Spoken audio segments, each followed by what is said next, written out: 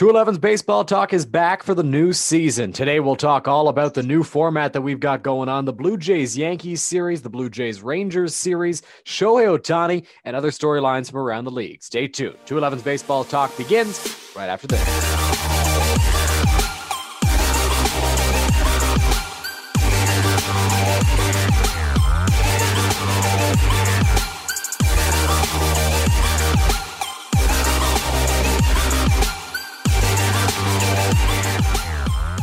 Balanced by Infinite, walking you into episode 64 of 211's Baseball Talk. It's a pleasure to have you along with us. My name is Dylan Baker. Joining me today on the podcast for the first time in a very long time. I don't actually recall the last time you were on one of these shows. My dad, Chris Baker, is with us today. How are you? I'm good, Dylan, and I don't recall the last time, but that's part of my age. I am sure it has been months, if not even a year by now.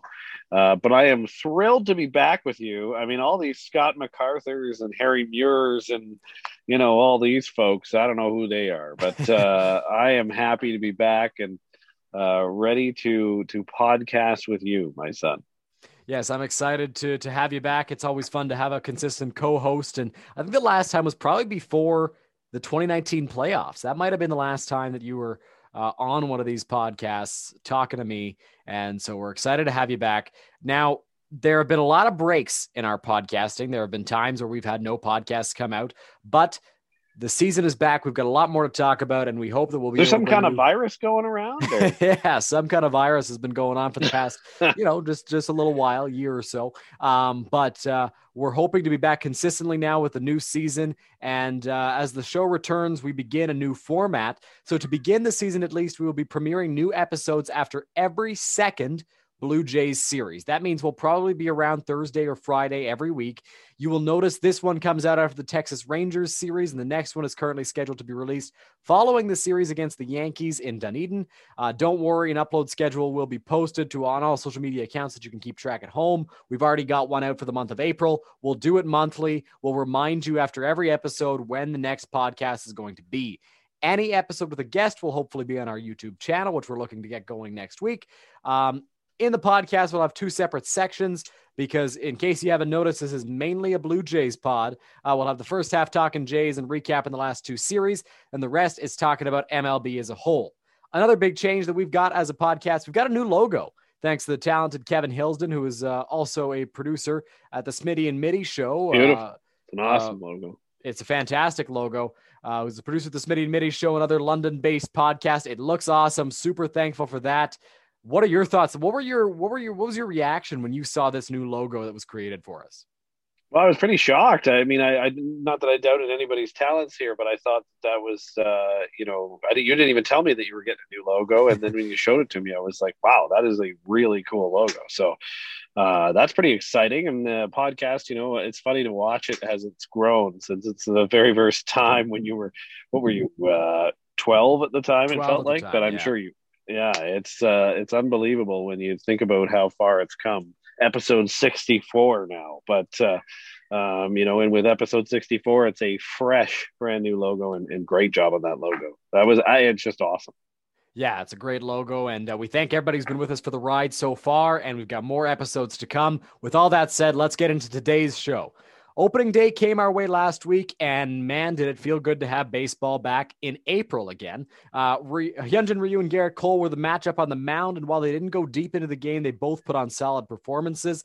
The Jays got the scoring started in that one with an RBI single from Lourdes Gurriel Jr., but the Yankees fought back with a two-run home run from Gary Sanchez. That lead didn't last very long as Teoscar Hernandez took a hanging Garrett Cole slider, deep to tie the game. After some tense bullpen innings in extras with the runner on second, Randall Grichuk drove home Jonathan Davis, the pinch runner, to give the Jays a 3-2 lead, which after a stellar performance from Julian Merryweather, held up to win the game. Corey Kluber versus Ross Stripling on the mound in Game 2. Both didn't last very long. The Yankees got the scoring started in the bottom of the second as DJ LeMahieu got an infield single to score Gio Urshela.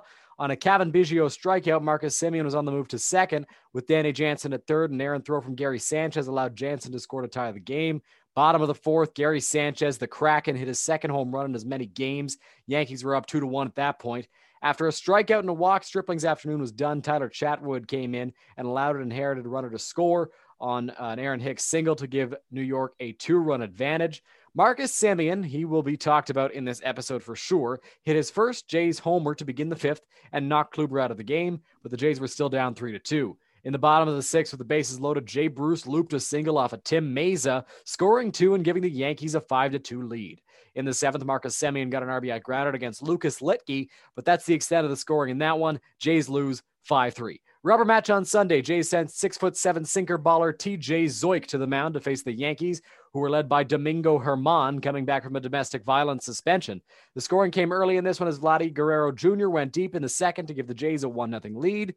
Following a line drive single and a wild pitch, a great at-bat from Randal Grichuk was capped off with a line drive home run to make it 3-0. Zoik pitched 4 scoreless, and Trent Thornton came in to pitch the fifth. After giving up a leadoff double and having a move up to third on a flyout, a Brett Gardner ground out scored Clint Frazier to make it 3-1. Both bullpens were solid as Michael King of the Yankees pitched a great 6 innings scoreless in relief, while following TJ Zoik and Trent Thornton, Ryan Baracchi, David Phelps, and Jordan Romano, as well as guess who, Julian Merryweather, combined to pitch 3 2/3 scoreless in relief. Jays win that game 3-1. So in the first series, right away, you noticed trim down Vladdy. If you didn't see him in the spring, what were your first impressions of Guerrero in that opening series? Well, I did see him in the spring, and I actually thought he looked great back then. Obviously, his spring numbers, despite what we say about spring numbers, were fantastic. I expected him to come into the season performing, and he's done that, especially in that series. And, I think I hope this is a sign of things to come for Vladdy. I think he's due. There's no question about that. Again, especially with Vladdy, you can't take AAA numbers, spring numbers seriously. You really need to see him actually perform in the big leagues. But I mean, off to a good start. And how can you complain about where Vladdy is? And again, trimmed down. Obviously, this podcast being recorded after today's game, there was some horrific defense we saw from him. He's got some work to do there. Today's game, for those listening, against Texas, the series finale there, that is a ball that is pickable by a 8U first baseman. So, there's some work to be done there. But from an offensive standpoint, he sure is showing some great things, and I hope he continues that way. You know what? You mentioned the defense there and how he made that mistake on the infield in today's game against Texas, but he looked really good in that Yankees series and to begin the Rangers series at first base. There were some mistakes here and there, but for the most part, I think he did all right. Well, I think Joe Siddall said it best today in the broadcast. He certainly, these are part of the growing pains we're all going to have to deal with throughout the season. There's not going to be perfection from Vladdy, and nor should we expect it. I mean, he has changed positions literally just last year, and we're asking him to do it at the major league level. I don't like when it comes to defense, I might make a comment or a joke about it, but I do believe that is something that at the major league level is very, very difficult to do. This is an elite player who is trying to change positions at an elite level, and that is not easy to do. So kudos to Vladdy for doing that.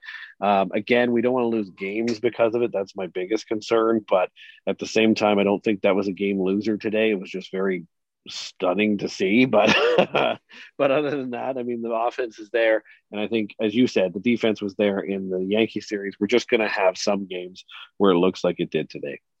Yeah, and the offense, besides Vladdy, was really stifled for the most part by Yankee pitching, so they needed to take advantage of a much weaker staff in Texas in the games ahead.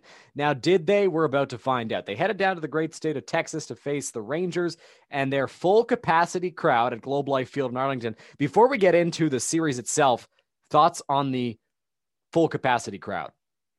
Well, I think it's ridiculous. I mean, listen, I don't 100% agree with all the procedures and things, as you know, that we've all gone through various stages and lockdowns and different things.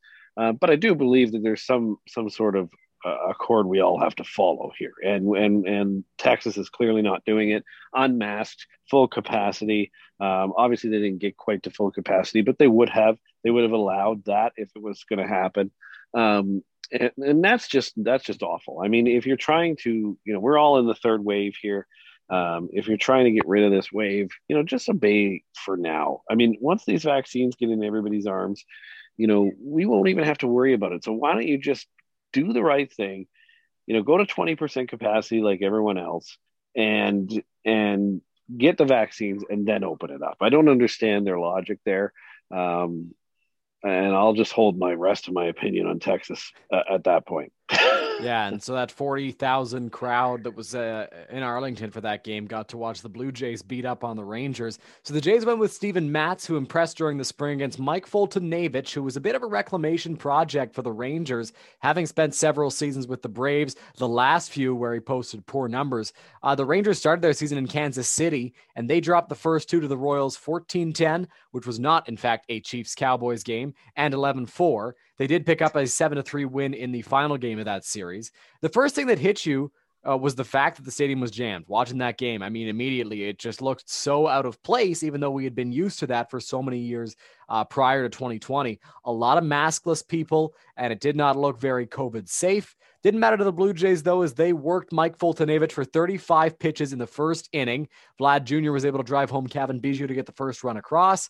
Top of the second, with Randal Grichuk aboard, Marcus Semien hit a no-doubter, his second home run as a Blue Jay, to make it 3-zip. That was followed by Cavan Biggio, who went deep as well. Jays went back-to-back to make it 4-0, pardon me.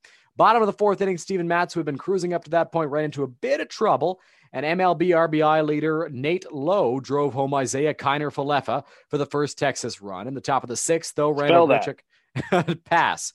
Randal Grichuk got that run back as his RBI single made it 5-1.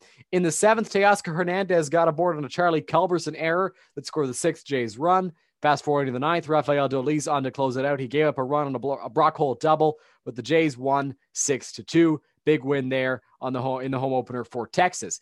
Game 2, Tanner Roark, the diesel engine, himself on the bump against Dane Dunning. Things were looking good for the Jays early on. Diesel engine. Things were looking good for the Jays early on as Bo Bichette hit his first home run of the season, putting the Jays ahead. But in the bottom of the first, Tanner Roark allowed a 2-run home run to Nate Lowe, giving Texas a 2-1 lead. Second inning, Roark decided one wasn't enough, so he allowed a solo shot to Ronald Guzman. Rangers up 3-1. Third inning now, and Nate Lowe steps up to the plate with a man on and puts one out again to make it 5-1. That was the end of the line for Roark. He gave up 5. Bottom of the sixth, Jonah Heim took Tommy Malone deep to make it 6-1. In the top of the seventh, a Taylor Hearn wild pitch scored a run. The Randal Grichuk singled home to score another to make it 6-3. In the eighth, Bo Bichette went yard again to make it 6-4. But in the bottom half of that inning, Brock Holt singled and scored Nick Solak to make it 7-4, and that's how the game ended. Roark struggled, but credit to Dane Dunning, who shut down the Blue Jays with a solid 5-inning, 3-hit, 1-run, 6-strikeout performance. In the finale this afternoon that was briefly mentioned earlier on, the Blue Jays were shut down by Kyle Gibson and the Rangers. I mean, despite a good outing from Hyunjin Ryu, a Nick Solak home run, and a Leody Taveras bloop single that scored a run were difference makers. Marcus Semien had another good game with the bat with his third home run as a Blue Jay, but the offense was stifled by the Rangers staff in a 2-1 defeat. Before we get into the finale and the Blue Jays offense, Steven Matz had a great start in that first game. Yeah, absolutely. I think he's really turned a corner. I like Steven Matz. I was very happy with seeing him do well in spring. But again, my theory on spring numbers is not just my own; it's everybody's. But I mean, spring numbers, you can't really count on them. But at the same time, he looked great. He's carried that at least into his first start of the season. I thought that was great. Yeah, Matz looked really good. 6 1/3, 2 hits, 1 run, 1 walk, 9 strikeouts. He dominated out there on the mound, and the offense was there behind him. Now, somebody who didn't dominate on the mound, Tanner Roark. I mean, last year he allowed, I believe it was 14 home runs and 11 starts. He allowed 3 more yesterday. He's got the most he's allowed the most home runs in the big leagues since the beginning of the 2020 season. Roark is really, really struggling right now. And I mean, my question for you is, when is enough with Tanner Roark? Enough is enough when one of the kids can come up. I think, Anthony Kay is in Buffalo right now. He's at the alternate site. He's being stretched out. I think he is stretched out. I don't understand why Kay hasn't been called up yet. Yeah, that's a good point. I mean, I think if you look at the Shapiro Atkins regime, and congratulations to them on being extended. I'm sure you're going to talk about that, but again, and I totally agree with that extension, by the way. But I will say, in their regime, it has been about giving people a chance. and it's early in the season. I know everybody hates the whole it's early conversation. We should be winning as many games as we can right off the hop, but I agree with that too. But at the same time, their MO is to give each starter at least 2 or 3 starts, but they won't be afraid to pull the trigger and DFA him and see what happens from there if need be. I mean, there's a lot of depth. You got Nate Pearson coming back eventually. You've got Anthony Kay, as you said. You've got Alek Manoah. You've got so many opportunities down there, so much depth that Roark will not have a long leash. I know Blue Jays fans are frustrated because he coughed up the farm in that game. I mean, it really wasn't a blowout, though. Let's be honest, and it just wasn't good. And he's not going to be good. He's never going to be good again. I think we all need to understand that. We need to have an offensive day when Roark's on the mound. It's just the bottom line. But he'll hold you. He'll give you, your 5-6 innings max, and he'll hold you to 4 or 5 runs. You need to have a 6-7 run game to win those games. But I don't expect him, Dylan, to be there all season. I don't think any Blue Jays fan should. There's just too much depth coming, and he's a placeholder at the moment. Yeah, and I understood the signing for last year. I mean, last season the Jays weren't really supposed to compete, and they only actually got into the playoffs thanks to the expanded playoffs. I mean, I got it last season. You're giving the kids a chance. It's a guy to learn from, but on a 2-year contract. I mean, this year the Jays wanted to compete. They signed George Springer. That's a definite sign that they wanted to compete this year. And with Tanner Roark on your roster, you're just not going to do that. And he allowed so many home runs. You mentioned that he's dependable, but he was knocked out, I think, in the 3rd inning last night. No, and yeah, okay, he wasn't dependable in that game, but you're not going to have Roark out there all season long. You're just not. I don't think that the Blue Jays intended that. You get a year and a half out of that contract, you're happy, and that's about what they're going to get. They probably won't even get a year and a half, and I don't think they're going to care.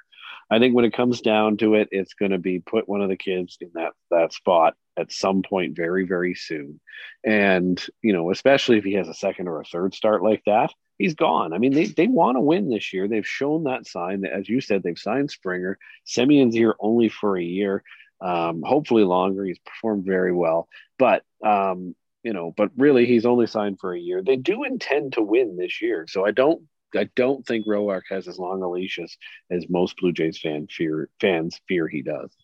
Yeah, and I think it's really too bad for Thomas Hatch and the Blue Jays that Hatch got injured in spring training, because I truly believe that this rotation spot would have been Hatch's out of camp had he stayed healthy. I think that he proved himself last year. He's a guy who's calm, cool, collected. If he doesn't hurt his elbow, I think he gets that rotation spot, maybe in a piggyback type thing with Roark, at least to start the season. I'm upset because I'm a huge Thomas Hatch fan. I think he's a phenomenal pitcher. I think he was a steal in the return for David Phelps. And I think he's going to pitch. And Pete Walker said this as well, so don't just take my word for it. I think he's going to pitch some big games to the Blue Jays in the future. And I know you're probably about to make a Hatch joke once I allow you to speak again. How do you know that? I can see it forming in your head. But yeah, I think Thomas Hatch is probably the guy that would have had this spot had he stayed healthy. Right now, though, I don't see a reason that you don't call up a guy like Anthony Kay to add to the piggybacking that Trent Thornton's doing with TJ Zeuch. Maybe give Roark 3 innings. And I know he hates that because he's the big diesel engine and it takes some time for him to get going, but he's always dependable to go deep in games, but he's not that guy anymore. No matter what he says, no matter what you think he is, he's not that guy anymore. And they need an Anthony Kay to be up here to eventually take his spot, because this is not going to cut it if you're trying to win. But I think Tanner Roark, his time in a Blue Jays uniform is starting to come to an end.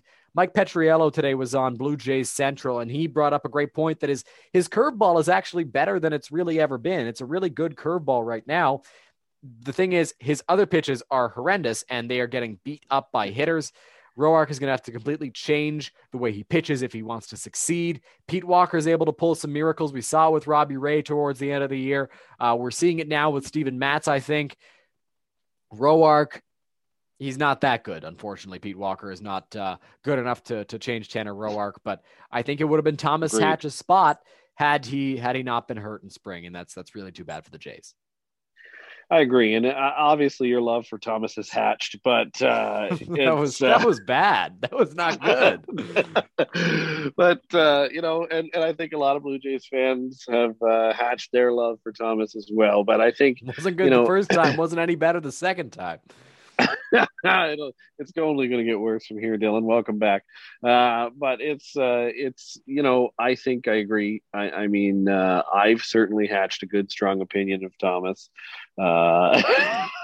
It's a good thing, we're on Zoom. Nobody listening to this can see your facial reactions, but I sure can, and it's glorious. But Hatch is a good pitcher. I agree with that. I think he probably deserved that spot more. Obviously, he couldn't because of injury, but but again, I don't see Roark lasting much more than a few starts with the Blue Jays, and then put on waivers, whatever's going to happen, DFA, and then put on waivers. Obviously, hopefully that I don't want to say hopefully that happens. It sounds mean to the diesel engine, but the reality is, I don't foresee him as the fifth starter for very much longer. Yeah, and I think you're a diesel engine in your own right. You started off the podcast with no dad jokes, and slowly as we progress, they're getting stronger and stronger as the podcast goes along. But I agree with you. And in Charlie Montoyo, he wouldn't commit today in his pregame press conference to Tanner Roark starting the game on Sunday against the Angels, which he's scheduled to. I'm sure he will. I'm sure that was just Charlie not being 100% sure on the pitching plan. I think Tanner Roark does start that, but I think you're right. I think 2-3 more starts max, and he is gone if he keeps up with these numbers. Moving on to Rowdy Tellez. Tellez has had some early season struggles with the bat. He has not been as disciplined at the plate. He's struggling when he does make contact. He has not been rowdy. Do you think, and I know it's really early, and I know I shouldn't be overreacting, and I know that some analysts would be upset by what I'm about to say. Do you think Rowdy Tellez should be sent down to the alternate site to work on some stuff a little bit here, even if it's early in the season? No, I'm going to pull a Mike Wilner on you and tell you you're nuts. Because, and I don't always agree with Mike, but I think in this case, where you see Rowdy struggling, people have early season struggles. What are we going to send Bo Bichette down to? Because Bo Bichette's turned it on. He had a bad opening series, but he's had 2 home runs. He's got a double. He's been better. Yeah, no, and I think, and I think that Rowdy has the potential to be that way too. We've seen it at the end of last season. We've seen it in other times in his short career so far. I don't think you give him a ton of time because, again, this year is meant to win. This is not necessarily as much a development year as past years have been, although I do still see it as somewhat of a development year. But, I don't think they give Rowdy a huge leash. But at the same time, I don't think you're not going to see him go down any sooner than May 1st. Yeah, I agree with that. I think Rowdy, he's a good hitter, but last year he seemed to have some kind of magic where he was hitting balls the other way. He was making a lot of contact, and when he got a pitch he could get a hold of, he did, and he sent it a long way. I don't see the same Rowdy Tellez at the plate, but I agree with you. It is very early, and I think that give him some time, maybe at the end of April, maybe May 1st, you send him down if you think that you should. But then again, who you're going to call up, right, to replace him? The Jays have Ghostbusters. Jays have a lot of pitching depth, a lot of guys that can step in and fill a starting pitching role or a long relief role in the bullpen. They don't necessarily have that with the bats that come to mind. I can't really think of anybody that would be able to fill that void that Rowdy would leave just to work on some things in the minors, but I do agree with you. It's early. Finishing off our Blue Jays portion of the show, 2 series ahead before our next podcast against the Angels and the Yankees. 4-game set against the Halos. It will be Ross Stripling, TJ Zeuch, Steven Matz and Tanner Roark in the Angels series, scheduled to be Hyunjin Ryu, Ross Stripling, and TJ Zeuch against the Yankees, just like it was in the first series. What are your predictions for the 2 sets upcoming? I don't know. I think it's going to be a weird environment for all teams involved to be in a spring training minor league ballpark. I heard the Yankees writers and broadcasters were kind of making fun of that fact during spring training, that they had to come back to Florida and play in this ballpark. It won't be that same environment. I think it's going to be very different for everybody. I don't know what to predict. I think this is one of the hardest home opening series to ever predict in Blue Jays history because it's not a home opening series, if you ask me. It is a very extended spring training series. I don't know what to think of this. I mean, I'd personally rather than be in Buffalo right now. I know that Dunedin seems to make sense at this point in time. I don't know how. I'm not even going to try to argue for it because I wouldn't. But you know, I mean, all we can do is say that you know the Angels and I mean, obviously the Yankees are having a good start. And the Angels, to be honest, I haven't seen too much other than the Shohei performance. They're having a really good start as well. They've been off to a great start this season. We're going to talk about it in a little bit. So they're going to be in tough. I mean, they're going to be in tough. It's going to be weird for everybody to be in a minor league ballpark, and I think it's anybody's game really in this opening series. I really do because it's even if you're an elite team, it's a different environment to be in. The clubhouses are going to suck. You know, not for the Jays, not with that player development complex. Not in their new digs, but you know, everything else is going to suck. It's going to feel like spring training, and there's no way around it. And so I'm really curious to see how this homestand goes. Yeah, I think it'll be interesting, and I think one of the reasons for that is the success that both the Angels and the Yankees are having, but now they have to come to a spring training park. It's obviously not the same environment, and the Yankees, they kind of know what to expect. They played in Dunedin a lot in a normal spring training, but especially this year where teams were congregated in one general area in Florida because of COVID. They didn't want to travel too much. They kind of know what to expect. The Angels have never played there. The Angels play their spring training games out in Arizona, so it'll be a new thing for them. I know that the Angels have the day off today, a rare Wednesday day off for a baseball team. So they're probably already in Dunedin. I saw Mike Trout post that they were flying to Florida yesterday. They started off really well. We'll get into that in a second. I think the Jays are able to at least split the series with the Angels and then hopefully take 2 out of 3 from the Yankees. But I would not be surprised if they do drop that set to New York. We'll have to find out what happens. Like you said, it's unpredictable because we haven't really seen how Dunedin will play with regular season guys in there. A lot of spring training players and a lot of spring training has happened in Dunedin, but we don't know what kind of effect the stadium and the clubhouse and stuff has on players in the regular season.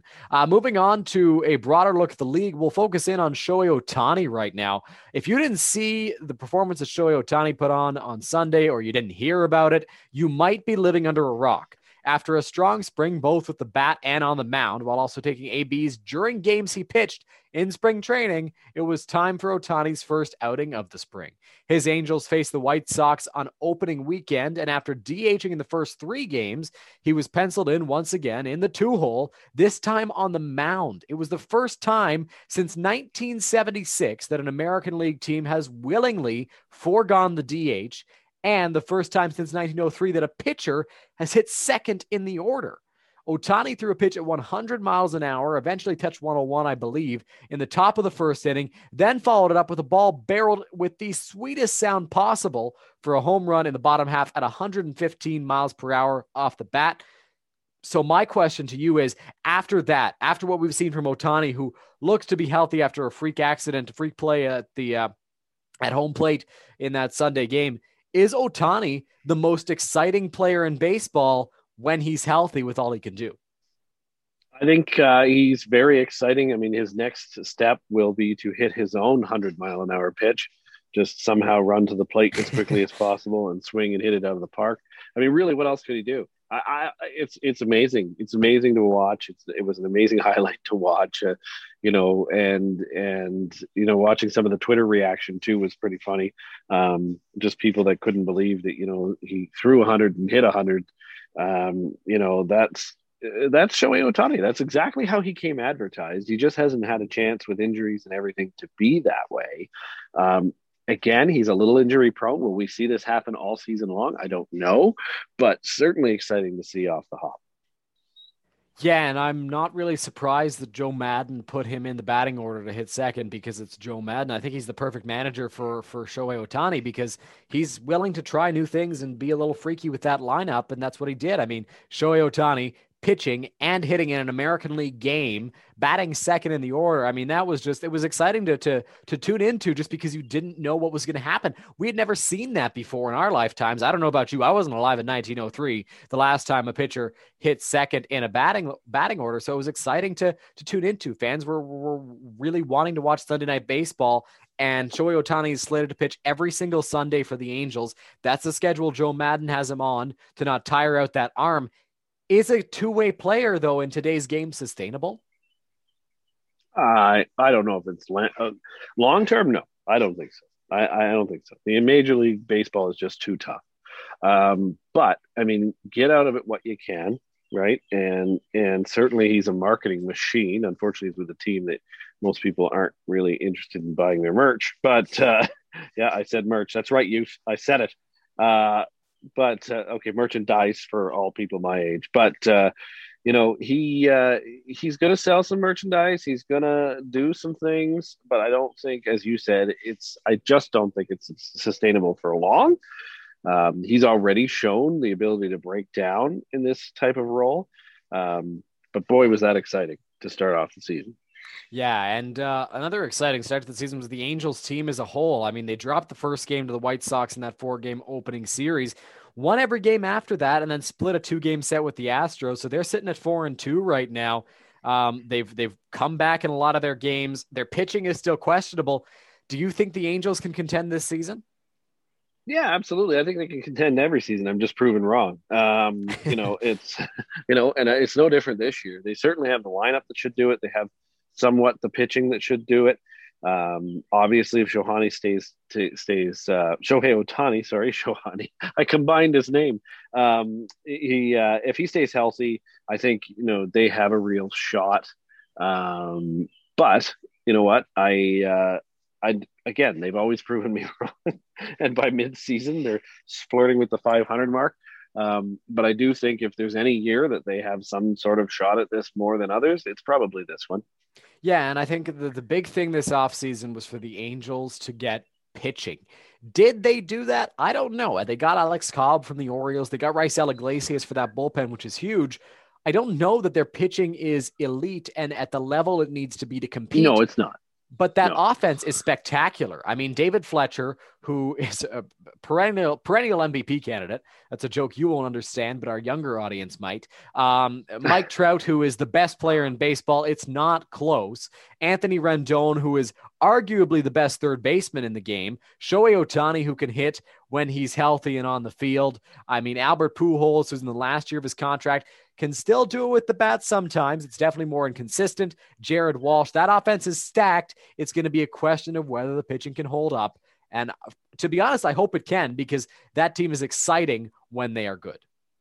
Yeah, absolutely. And I think they can be exciting this year. It'll be interesting to watch them as they come into Dunedin. Yeah, we're excited to watch that series for sure. Other storylines from around the league. The Philadelphia Phillies have had a similar start. They swept the Atlanta Braves, who were favorites to win the NL East in their opening series. They then lost. Then they beat the Mets, in game one of that series, lost to them last night at the time of this recording. Rubber match goes today. Are the Phillies for real? I mean, they've got a front of the rotation starter in Aaron Nola. They've got a pretty good offense. So same question that I asked you about the Angels. Can the Phils do it this year? Yeah, they can. They've got a manager that I think is very experienced in Girardi. I think, last year's bullpen problems were horrific, but I mean, bullpens are exactly that. Every year is different. You're never going to have the same year with your bullpen that you had the year before. You're just not. You can acquire an entirely different bullpen and still have a worse bullpen than you had last year. They tried to acquire an entirely different bullpen. I mean, they got Jose Alvarado from the Rays, who has electric stuff, can't always control it. And they got Archie Bradley, who's been a dependable reliever for several years. The Diamondbacks got traded to the Reds at the deadline last year. So they did make moves to address the bullpen needs, but I'll let you continue. Yeah, no, and I think that they did. And I think that, the big thing is they didn't want a repeat of last year. And they're not getting it. So far, they're not getting it. And that's great for them. And there was nothing else really particularly wrong with that Phillies team last year. I mean, maybe the offense didn't perform exactly the way they wanted. Combine that with the bullpen issues, and you're not looking too great. But I think that was both of those situations were fluky. The offense was never going to stay that bad, and it wasn't even that bad. It was just not as high up as they would have thought. And when you combine that with a very, epically and almost historically poor bullpen, you're not going anywhere. But you're just not even if they had the same bullpen as last year, they weren't going to have a year that bad. I don't think. Yeah, I think they're a good team, and I am hopeful that they can compete because they can be an exciting squad this year if they are doing it on the field. Now, Nick Castellanos has gotten off to a great start this season. 4 home runs in 5 games, I believe. The Reds had a series against the Cardinals this past weekend where they swept them. Nick Castellanos hit a home run, showboated a little bit, but that's, it's part of the game. And then got today plunked in the game, yeah. Well, it should have been part of the game to begin with, but, gentlemen's agreements and unwritten rules. He showboated a little bit, got hit by a pitch the next day. A wild pitch he scored on and then celebrated in front of the face of the pitcher, causing benches to clear. After that game, he basically apologized to the media and to Yadier Molina and the Cardinals. He had a great quote, possibly quote of the year, although his teammate Amir Garrett might have one-upped it. He said, Molina could have punched me in the face. I still would have asked him for a signed jersey. But Castellanos was suspended for 2 games. He's appealing the suspension. He was suspended for 2 games. Do you think that suspension is justified? I don't know. I mean, I don't know. They don't want to see that kind of stuff in the game, and I understand that. But what kind of stuff? He was celebrating, and it caused the benches to clear. I mean, I get they don't want the benches to clear, but he didn't really do anything wrong. No, I agree. And I agree. I don't think he should have been, but I understand where the commissioner's office is coming from in the sense that they don't want to see, celebrating is fine. And they just don't want to see the benches clear. And you're right. It's not his fault the bench is cleared. So, I guess I'm leaning back toward your side when I hear what you're saying. But, regardless, he was the reason that it caused the benches to clear. But again, like you said, sorry. Is that a real good reason to clear the benches? No, of course not. So really, should he have been punished for it? Probably not. Yeah, I hope that the suspension. I don't think it'll. It was weird to see tensions that high in that kind of scenario. Like I know it was opening weekend, and what happened? But he must have. Well, I mean, Molina's a very defensive guy. He likes to stick up for his teammates. Not a very defensive catcher anymore. Yes, he is. He can still throw guys out. He's not where he used to be, but he's still a decent catcher behind the plate. My good friend Matt Hiscox will appreciate Matt Hiscox will appreciate me sticking up for Molina there. But I think Molina wanted to stand up for his pitcher, and then the Cardinals wanted to do the same. It was a mess. I hope the suspension gets reduced to at least 1 game. But I mean, the whole let the kids play thing. Unless you're Nick Castellanos, then you can't play and you get suspended for celebrating. But I don't get the suspension. We'll see what happens with it. The All-Star game was scheduled to be in Atlanta this year. It was moved. They said they were moving it out of Atlanta due to the voting laws that were passed there. And it has since been announced that it has been moved to Coors Field. That is exciting because it is a hotspot for home runs. Give me 3 guys you want to see in the Derby this year at Coors. That's a good question. Does it really matter? Because they're all going to hit dingers there. I mean, but I think you could go with a Vladdy who dominated. Oh, for sure. I would love to see Vladdy return. Trout, obviously. And you know what? I'd love to see Ohtani go against Trout. That would be awesome. Fun. I want to see Giancarlo Stanton, who put on a show back-to-back seasons a few years ago. I would love to see him hitting Coors and see what he can do. I want to see Merriweather pitch to him so I can see that face again. Yeah, well, Merriweather, we didn't really talk about him a lot, but he looked elite on opening weekend. Didn't pitch in the Texas series because the Jays were never really in a high-leverage situation for him. Him and Jordan Romano didn't get to pitch. But, Merriweather was fantastic against the Yankees, and if he can be a high-leverage arm for the Blue Jays, that just adds to the depth of that bullpen. Yeah, absolutely. Oh no. I mean, I if he can keep this up, he's for sure the closer. I just don't know. I mean, we don't know. He's often injured. I mean, that's just his MO. I'm hoping not to put that out there, knock on wood. But he certainly showed that he has that potential. I mean, anybody who could take 20 miles an hour off their fastball on the very next pitch, is closer elite stuff. It's just, obviously his control was there. His delivery of that changeup looks like he's delivering a fastball that's there. everything is there as long as he can stay there. And right now, I don't know how you don't put him in a closing situation for the Jays. Absolutely. I think Merriweather is going to be a high leverage arm for the team down the road. I think Jordan Romano could still compete for that closer's role. He looked a little shaky on opening day, but then looked very solid on Sunday afternoon. Other news, Yermin Mercedes started the season 8 for 8 for the White Sox. Great story there. He's cooled down a little bit since, but still leads the league in batting average, I believe. The A's and Braves are struggling out of the gate. We'll see what happens there. And then finally, Ross Atkins got extended for 5 years following this one after Mark Shapiro got extended in January for 5 years, including this one. So Shapiro is signed through 2025 and Atkins through 2026. What do you think of this move by the Blue Jays ownership, by Rogers, to keep these guys in the fold? I think you have to at this point. I think they proved themselves in this offseason. Had they done it any earlier, I would have questioned the move. But by the fact that they were able to get Semien and, of course, Springer and pull off Ryu last year and probably much more to come, I don't see any reason you don't do this. I don't see any reason you don't make this move, despite certain people on Twitter calling them Shatkins and all this other stuff, which we all know they are not any longer. It's just people just love to hang on to their idiocy. But you know, it's the reality is they had a plan. They told us what that plan was. A lot of the fans didn't agree with it, myself included at times. But they stuck to it. That plan has been stuck to. There's nothing that's deviated from that plan. The farm system is still intact. Even acquiring some of these players like Springer, they stuck exactly to what they said they were going to do. And now, as Blue Jays fans, you get to sort of live the fruits of that labor. And you know, how dare you even still call them Shatkins? I mean, that to see that out there still is beyond asinine. It really is. It's beyond asinine. But, you know, this was the right move. They stuck to their plan. They executed it. It worked. We're into the winning years now. And anybody who denies that just doesn't know baseball.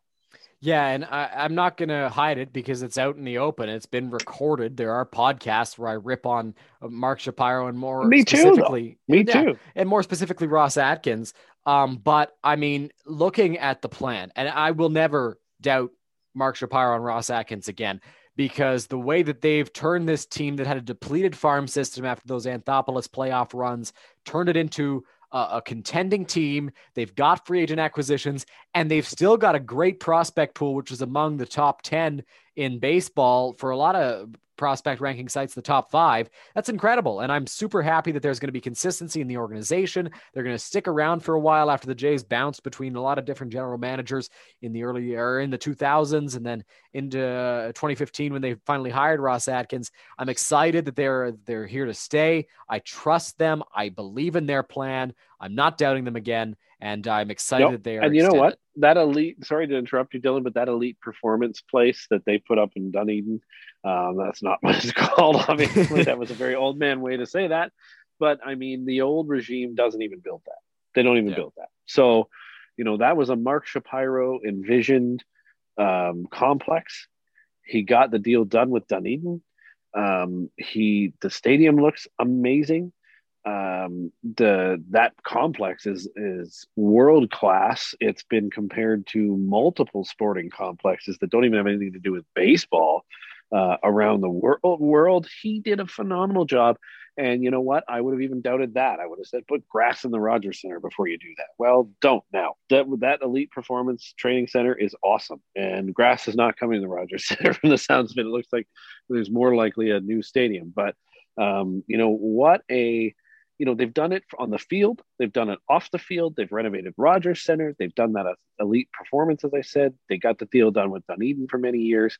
They even kept the Vancouver Canadians, for God's sake, as part of the, you know, minor league system. So to keep the Canadian content there. So even though you might say they're all Cleveland, and you know they probably would have put that minor league team in Cleveland if they had the chance, you know, they didn't. They had no intention of doing that, and they love that this team is a Canadian team that represents an entire country. Yeah, it's awesome to see, and I'm excited that they're here. I was hearing Trevor Plouffe talk about it not long ago. Dunedin went from being one of the laughing stocks of the league as a spring training complex to being the best one by far, and it's not even remotely close. that Dunedin is the best spring training complex in the bigs and one of the best complexes worldwide sports wise. So this concludes episode 64 of 211's Baseball Talk. It was great to have you back. Well, thanks. It was awesome to be back, Dylan, and you've grown up since I last saw you on the podcast, but you're just still doing a phenomenal job. Well, thank you. So this is it for episode 64 of 211's Baseball Talk. We thank you all very much for tuning in. Next episode is on Thursday after the Blue Jays-Yankees series, before the Blue Jays-Royals series. We'll talk to you then. Thank you very much for tuning in.